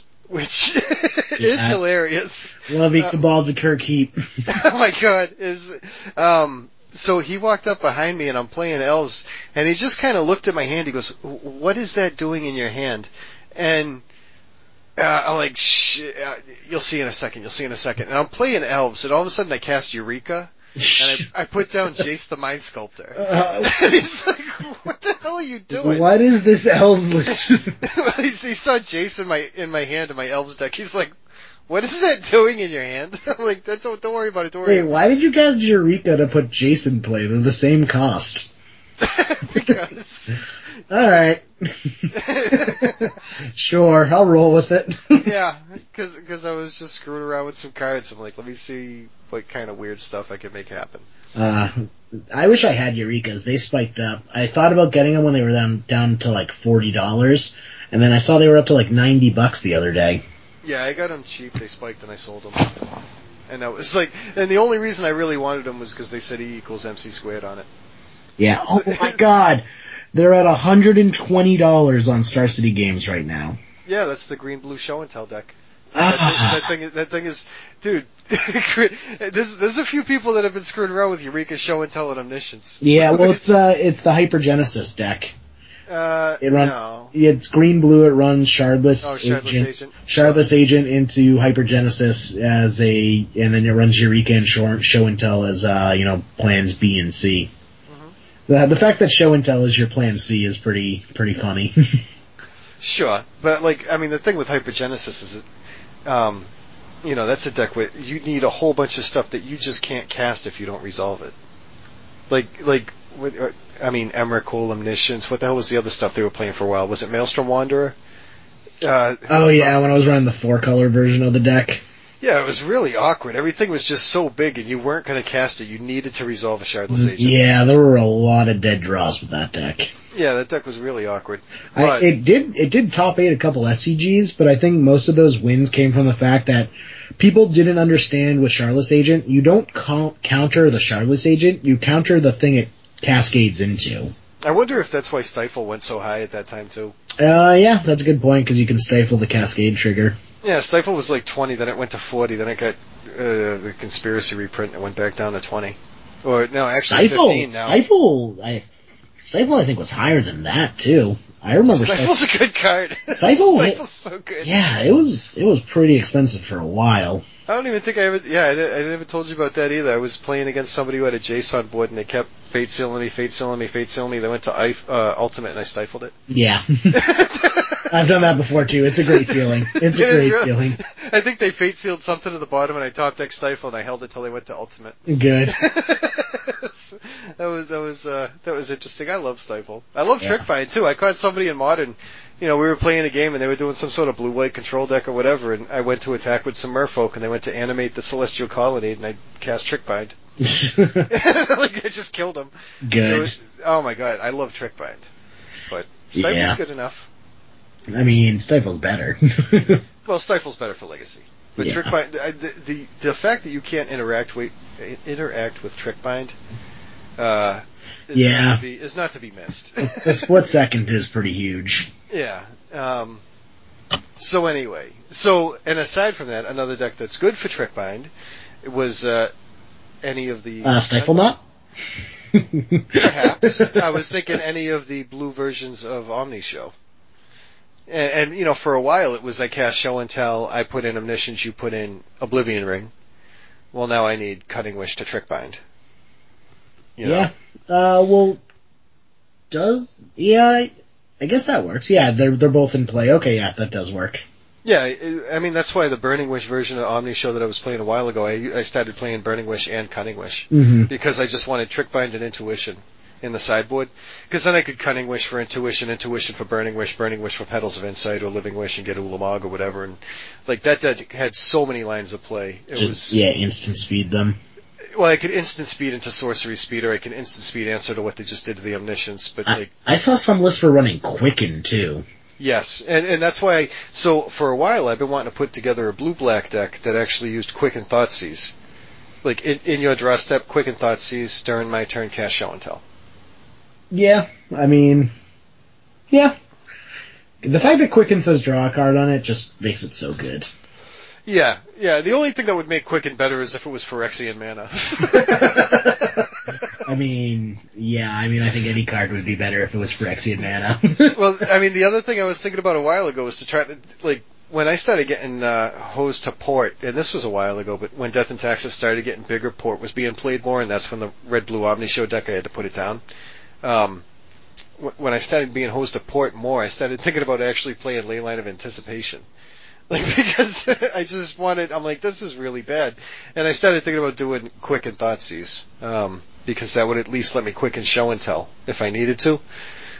But I wonder if there's ever been an instant speed discard spell. Yeah, it was actually one of these new commands that's in Standard, I believe. Oh, really? There's a discard one? Yeah, I don't know the name of it because I don't play Standard, but it was just... Is there any good instant speed discard spells? I don't think so, otherwise you probably would have seen them. Oh, sure, I imagine. Yeah, but I think it's like instant speed, but target player chooses and discards a card. Yeah, actually, what the hell was that? Piracy Charm? Yeah. Piracy Charm. Let's see. Planar Chaos, 30 cents. Instant, target creature gains Island Walker till end of turn, or target creature gets +2/-1, or target player discards a card. So it's instant speed, 1 blue, discard a card, but the player chooses. That's so weird, it's a blue spell that says discard a card. Yeah, I know. And I've thought about using it a few times, like, and I still think about using it. I mean, careful study sorcery, so, I take whatever. But, so yeah, there is an instant speed discard, and it's, still not the best. Yeah. But, so I've been thinking about it for a while, is making a blue-black Omni Show deck. And, so I was on Twitter. So you can run Dark Confidant in it. No. So I could run Quicken Thoughtseize. Dark Confidant, man. Dark Confidant. It's actually so I can run Show and Tell Omniscience Grizzlebrand. Ah. Just draw a bunch of nonsense. Yeah, I fucking love Grizzlebrand. But I was on Twitter earlier with Chris Chichny, or Chichi. I'm not even sure how he says his last name, but I think it's Christopher Chichi. You're just gonna butcher it on air anyways. And I believe he took first place with his blue-black Omni Show list. And nice. Yeah, so I asked him to send me the link, because I don't know if you remember me telling you about this, but a while ago there was they called it Helmline Shell. It was from 2011. There was a blue-black deck. Oh yeah, it was like Leyline of the Void plus Helm of Obedience. Plus Emrakul plus Show and Tell. Yeah. Yeah. And it hasn't been modified, to include Grizzlebrand or Omniscience or and I've been wanting to take that, try to learn from it, see where I go with it.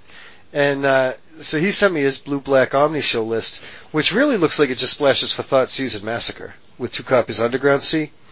Mm-hmm. Aside from, it looks pretty much like the rest of the Omni Show decks, where most of them are mono blue. This set just has a light splash to black. And I've been noticing, there's a lot of people that are actually running 2 Emrakuls. And I don't know, is he does not keep the Release the Ants kill in the sideboard. I know some of the decks, stopped running Into the Infinite. He's not using Into the Infinite. Mm. Some of them stopped using Into the Infinite and they started to just brainstorm Emrakul to the top of the deck and then get Release the Ants. But he's not doing Release the Ants either. And, I think he kind of mentioned certainly something I'm a fan of is taking out 1 Emrakul for 1 Grizzlebrand. The only thing better than Grizzlebrand on the field is an open Omniscience with him. Draw 7, play 7. Draw 7, play 7. And anything that says Wish on it. Oh man. So I've been wanting to put it together, so he sent me his list so I could take a look at it and try to... I'm curious to see if it actually inspires me to do stuff with it. I do like his list. But it's just, I might go back to that red-blue Omni Show just for a little while because I haven't seen enough ports, and I think that was the one card that really screwed me over, was when Death and Taxes started getting big and I started seeing more ports. Yeah, I really don't know what I want to play now. I'm still on Bug just because I have it sleeved up, but I was kind of discouraged by SCG Providence. So, Why is that? Oh, I mean, you went 0-2 drop. Yeah, but I mean, granted it was 0-2 drop against two out of left field decks. Death and Taxes, which was more normal, but then Bombardment. Okay. And the fact that, like, I lost both games, game 3, with my opponent on 1 and 2 life, it was very tilting. So I'm gonna give it another try, but I do kind of want to spice things up a little bit, but you're right, it is time to start settling in on a deck for SCG Worcester, because that's going to be big. Yeah, I gotta start getting some practice into grinding. I love Tin Fins, but I don't think that's gonna be... It's kind of unfortunate, but I don't think that's gonna be the deck I'm gonna play. Yeah, maybe I'll play this Grixis deck. It's just, it's really hard. It's a gut-wrenching feeling when you sit down at a big tournament, round 1, and you're like, did I make the right choice? Yeah. Because it's hard sitting down. You shouldn't think about it this way, but it's almost impossible not to. When you pick up your first loss to that tournament, you think to yourself, would I have lost this match if I was playing this other deck? And the answer is almost always no. Well, and here's, what's actually, for me, what's actually kind of a worse feeling? It's like somewhere around round 5 or 7 when you're in that wild, wild west zone. Yeah. and you're playing against somebody and you lost, like maybe game 2 or 3, and they put a Mist Hollow Griffin under a Chrome Mox. And you're like, the fuck am I even playing against? The deck that you want to play, Food Chain. That doesn't play Chrome Mox, does it? I've seen them run Chrome Mox for that very reason. You can put the Mist Hollow Griffin underneath it. And then whenever you need the Mist Hollow Griffin, you can cast the Mist Hollow Griffin. Alright, well, he wasn't doing Food Chain. Oh, well, he could have. It could have been Food Chain. Yeah, it just wasn't. It was just the most, it was awkward. But anyway, so, with all that being said, I gotta try to figure out what I actually want to be playing for SCG, and I am looking forward to playing this weekend, even though I'm not exactly sure what I'm gonna play this weekend. Yeah, unfortunately I missed this weekend. I'm going down to the big city of New York. Why? Going to a birthday party down there. Alright, so, I don't know, was there anything else? No, I think we had a good episode. Talked about a lot of stuff today. Yeah, it was a long gamut. It was cool. Yeah. And, I want to actually, alright, so then, what about top 8s? Man. Anybody you want to scoop in the top 8? You want me to go first? Yeah. Alright. Well, I'm gonna scoop into top 8. I'm gonna start with, Tom's Card Kingdom in Oklahoma. That'll catch somebody out of left field. Did you accept a sponsorship payment and not tell me? Nope, not at all. No, this shit's all voluntary, buddy. No, one of the guys said, Jay Bussinger, his shop held his local shop held its second Legacy tournament on Saturday. Oh, awesome. Yeah, so we were talking about it a little bit, and the shop was Tom's Card Kingdom in Oklahoma. So I just wanted to scoop in the top 8, the shop that I acknowledge is playing Legacy. And that's awesome. Expanding the community is always a good thing. So, no, that was not paid sponsorship. Okay, good, because I was gonna, see what my cut was. Yeah. Also, I want to scoop in the top 8, Chris Chichi, for sharing his blue-black Omni Show deck. Yep. Jason for sharing his 4-color Delver Blade. Mm-hmm. John Celso for meeting up with me and playing down at Tabletop Games in Connecticut. Anything? Oh, yeah, Thomas Le Guin. Yep. Oh, yeah, definitely Tom for that. And out of curiosity, you're not going to make it this weekend? Shit, so then I guess you're not going to be bringing Ian. No. Sorry, Ian. I still haven't met you, even though you live within a stone's throw of me. He probably heard your neighbors. He's probably your neighbor with the snowblower. Yeah, he's awesome if he was my neighbor with a really loud snowblower. I don't know. He said he's down near the square, wherever the square is. I don't know. I do know where that is, luckily for both of us. Okay. I think he might even be planning on coming in. I should probably hit him up on Twitter and see if he's showing up or not. And yeah, so that's probably all my top 8s for this week. What about you? I don't got any. You don't got any? Yeah, everyone you said too. Those are all. Jerry's top 8 is ditto. Yeah, ditto. I'm gonna scoop in the really excited guy on the Art of Eureka, cause you go. Yep.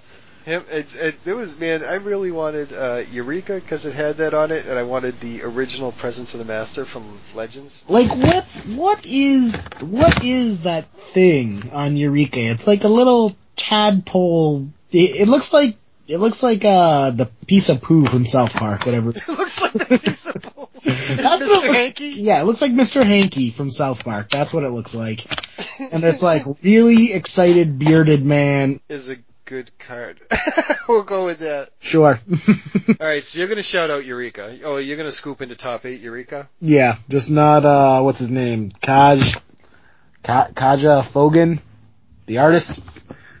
I got, Foglio. Kaja Foglio. Well, you know what else that artist drew? What else? Shahrazad. And I believe it's a she. It's a she. Alright, well, we're gonna have some discussions, Kaja. I think it's, yeah. Foglio. I believe she did Shahrazad because, as far as, I used to love that card in Commander. Right? It's out of stock at $60 on SCG and it's banned in Commander. Yeah. She did Shahrazad. That's the only reason I know that artist. Is because she did Shahrazad and Eureka. But more so I knew her for Shahrazad. You're right. And anyway, oh god, I love that card. I love both of them cards actually. So what else? All right. Anything else you're gonna scoop in the top 8? No. All right. Well, that's funny. Apparently the top 8 rounds are not timed. No, they're not timed. All right. Well then. Oh, scoop in Esper Dragons. Yeah. Scoop in Esper Dragons. You're gonna scoop in Standard. Yeah. All right. And then, so you're not gonna be there Sunday. I won't see you then. Maybe Ian will end up coming down anyway. Have a blast in New York. Oh, thanks, man. I want you to win some credit. Yeah, I need to win some credit. I'm gonna have to fucking do something. I'll figure out what I'm gonna do. I'm either gonna go down there with punishing people for not keeping Force of Will, or, I don't know, Merfolk Elves or Blue Red Omni show. I'm not exactly sure which direction I want to go in. Play Merfolk. God, I love that deck. That deck is so fair and so, it's just fair. It's scary. Play Merfolk. Yeah, I think. So what do you think? Who loses in this? Elves and Merfolk. Elves just beats Merfolk. Yeah, because Elves has the instant speed, basically win on the spot. Elves has more creatures that can swarm and they're not being island walked. Yeah, that's like you lose one of the biggest advantages with Merfolk of island walk, and the fact that Elves can have a combo win that Merfolk doesn't. And it's like, sure, Merfolk can counter the win condition, but Elves can just keep chump blocking. And since you don't have Island Walk, you basically have to have a True Name Nemesis in play in order to win. Yeah, yep. Yeah. Because otherwise they just have the bounce effect where they keep, is it Wirewood Symbiote or? Yeah, Wirewood Symbiote, Elvish Visionary. Yeah, okay, yeah. So yeah, they just keep they chump block your big Merfolk, and then Wirewood Symbiote the elf back to their hand and then recast it. So it's infinite blockers. It's basically like a Maze of Ith. Or they use Quirion Rager, block with a Dryad Arbor, and then bounce it before you can get Jit counters. Yeah, exactly. So you basically have to have the True Name Nemesis in order to get through that. Maybe I should just get boned up with Elves then. Maybe I should just get more practice in with elves. I don't like the fact that elves just folds to combo. I mean, I guess it doesn't fold to combo. Somehow Nick knows how to do it. But he's a really competent elves pilot. Yeah. So anyway, alright. Well, with all that said, I guess we'll, time to sign off. Yeah, we'll pick this up next week. Anyway, Jerry, have fun in New York. Thanks. I want you to win some store credit. And then, we'll see if we can figure out at some point, maybe I could borrow those clicks. Yeah, let me know. Actually, is there any way I can meet up with you before you go? On your way to New York or something? I'm leaving at 9 a.m. Saturday morning. The only thing is I'm not driving. I'm getting a ride. Oh, okay. Yeah. Alright. Okay. I mean, if you want to come out to Boston. That might be an idea. I just want to see. Maybe I'll see maybe I could borrow clicks from Flip. Okay. Just so I could try Food Chain and see. Yeah, if you want to come out to Boston, I can meet up with you and give them to you. Let me check with Flip, because he's down the road. He might have a couple. Okay. I can also ask Nick for you too. Nick Wilbur? Yeah. I could ask Nick too, or Dan. Yeah. I'm sure Dan's got him. Dan actually still has my show and tells. Oh yeah. Yep. Ah, that shit makes me nervous. I can't, and I was talking to, who was I talking to? Celso, actually, when I was going to go down there and play, and he was telling me he's not playing Ad Nauseam Tendril, so he could just loan me LEDs. And, and I told him, I said, I appreciate the offer, but the thing is before an event, I would rather trade for them or buy them. I told him, I'm like, just from my perspective, if it was his LEDs that were in my Tin Fins deck when it was stolen, that would have set up a totally awkward, unfortunate situation. Yeah. You know what I mean? Well, what's the difference between Vendilion Click and LED? Nothing. I would still rather trade for them or buy them in advance. Right. Like, if you won't let me buy them from you, but you let me loan them, then... I mean, I'd rather buy them. If you need Vendilion Clicks, I'd be up to trade or sell them to you, because I kind of do really like the new art on them. Well, let me know what you want to trade anyway. Yeah, I forgot to mention this in the cast. I'll mention it next week, but, I'm 3... You can mention it now, I can stop and pause edit, whatever, so the rounds aren't timed. That's alright. I'm super excited. I'm 3 dual lands away from having a complete 40 set of the duels. What are they? I need a Bayou, a Taiga, and a Savannah. And then I have all 40 dual lands. Alright. And how concerned are you on condition, or whether they're foreign, black border, unlimited, whatever? Not too concerned. I mean, if they're foreign black border, that's amazing. You're just trying to complete a playable set that you can sleeve and play? Yeah, because I have one Italian foreign black border Tundra, so already it's, slightly off. I don't really care if they're all the same border. Alright, so does it type for white and blue? Yeah, I mean, like, dual lands are dual lands. With other cards where it's only a difference between a couple dollars, I don't really care, but I'm not about to sell my Italian Tundra in order to get a white border Tundra. But also at the other side, I'm not trying to sell my other Tundras to get black border Tundras. Mm-hmm. I'm not that dedicated. Well, I can try to keep some sort of eye open and see if I notice any sort of deals on any duels anyway. Yeah, if you see a deal, especially the Bayou, because that's the big money one.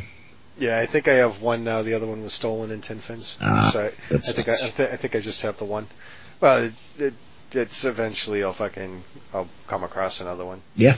It's like, I guess it would only suck if I was actually trying to play Shardless Bug at the moment. Mm-hmm. But until I get Tarmogoyfs in a reprint, I'm not sweating it. Maybe I'll do that. What's that? I do kind of really want to run a Maverick deck. Oh boy, that's no Force of Will, right? Yeah, I don't know if I'd want to do that for SCG Worcester though. Oh yeah, that sounds scary. And I can't really run. Scary. Yeah, I can't run Bant until Noble Hierarch's printed. Yeah, I know. I'm looking forward to that. I'm looking forward to trying to find cheap prices on Noble Hierarch and Tarmogoyf and put Shardless Band together. Yeah. And I still want to do Thopter Foundry, Sword of the Meek with a Gaius Cradle. Oh yeah. Yeah, that's good. I'm trying to do something like that. I should really think about.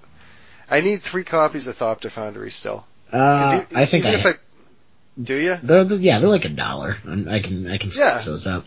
Yeah, they're like 75. I just gotta find them. Like all the stores I go to, nobody's got them. And I didn't even think about it when I was down at Tabletop to see if they had any or Ice Imports either, because I'm sure that they got them. But shit, I don't really find myself that way in Connecticut too often. But anyway, all right. So we are running on. It's Word. They need to learn to shut up.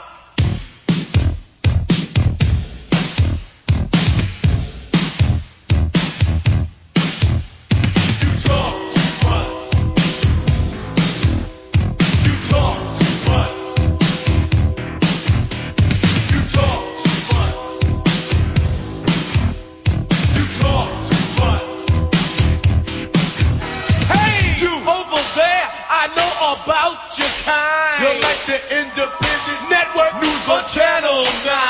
Everywhere that you go, no matter where you are at, I said you talk about this and you talk about that.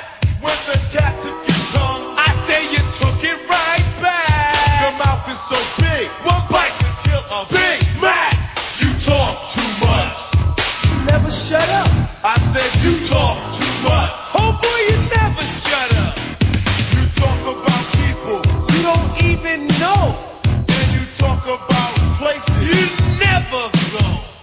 You talk about your girl from head to toe. I said your mouth's moving fast and your brain's moving slow.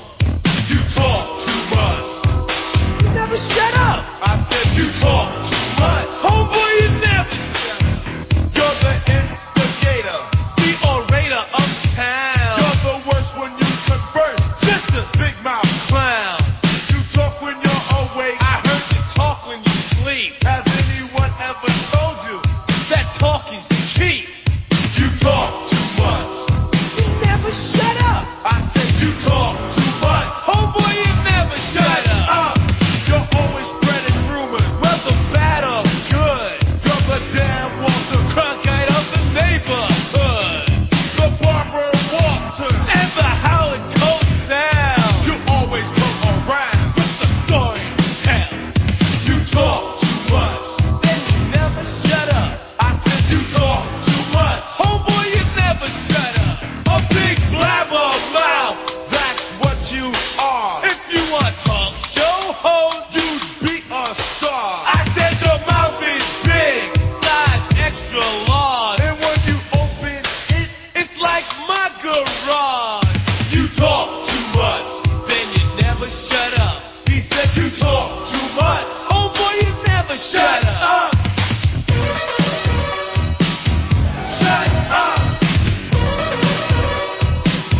Shut up. 25 hours, 8 days a week, 13 months out a year is when you speak. I'm tired of listening to the garbage you talk. Why don't you find a short pier, then take a long walk? You talk too much. Then you never shut up.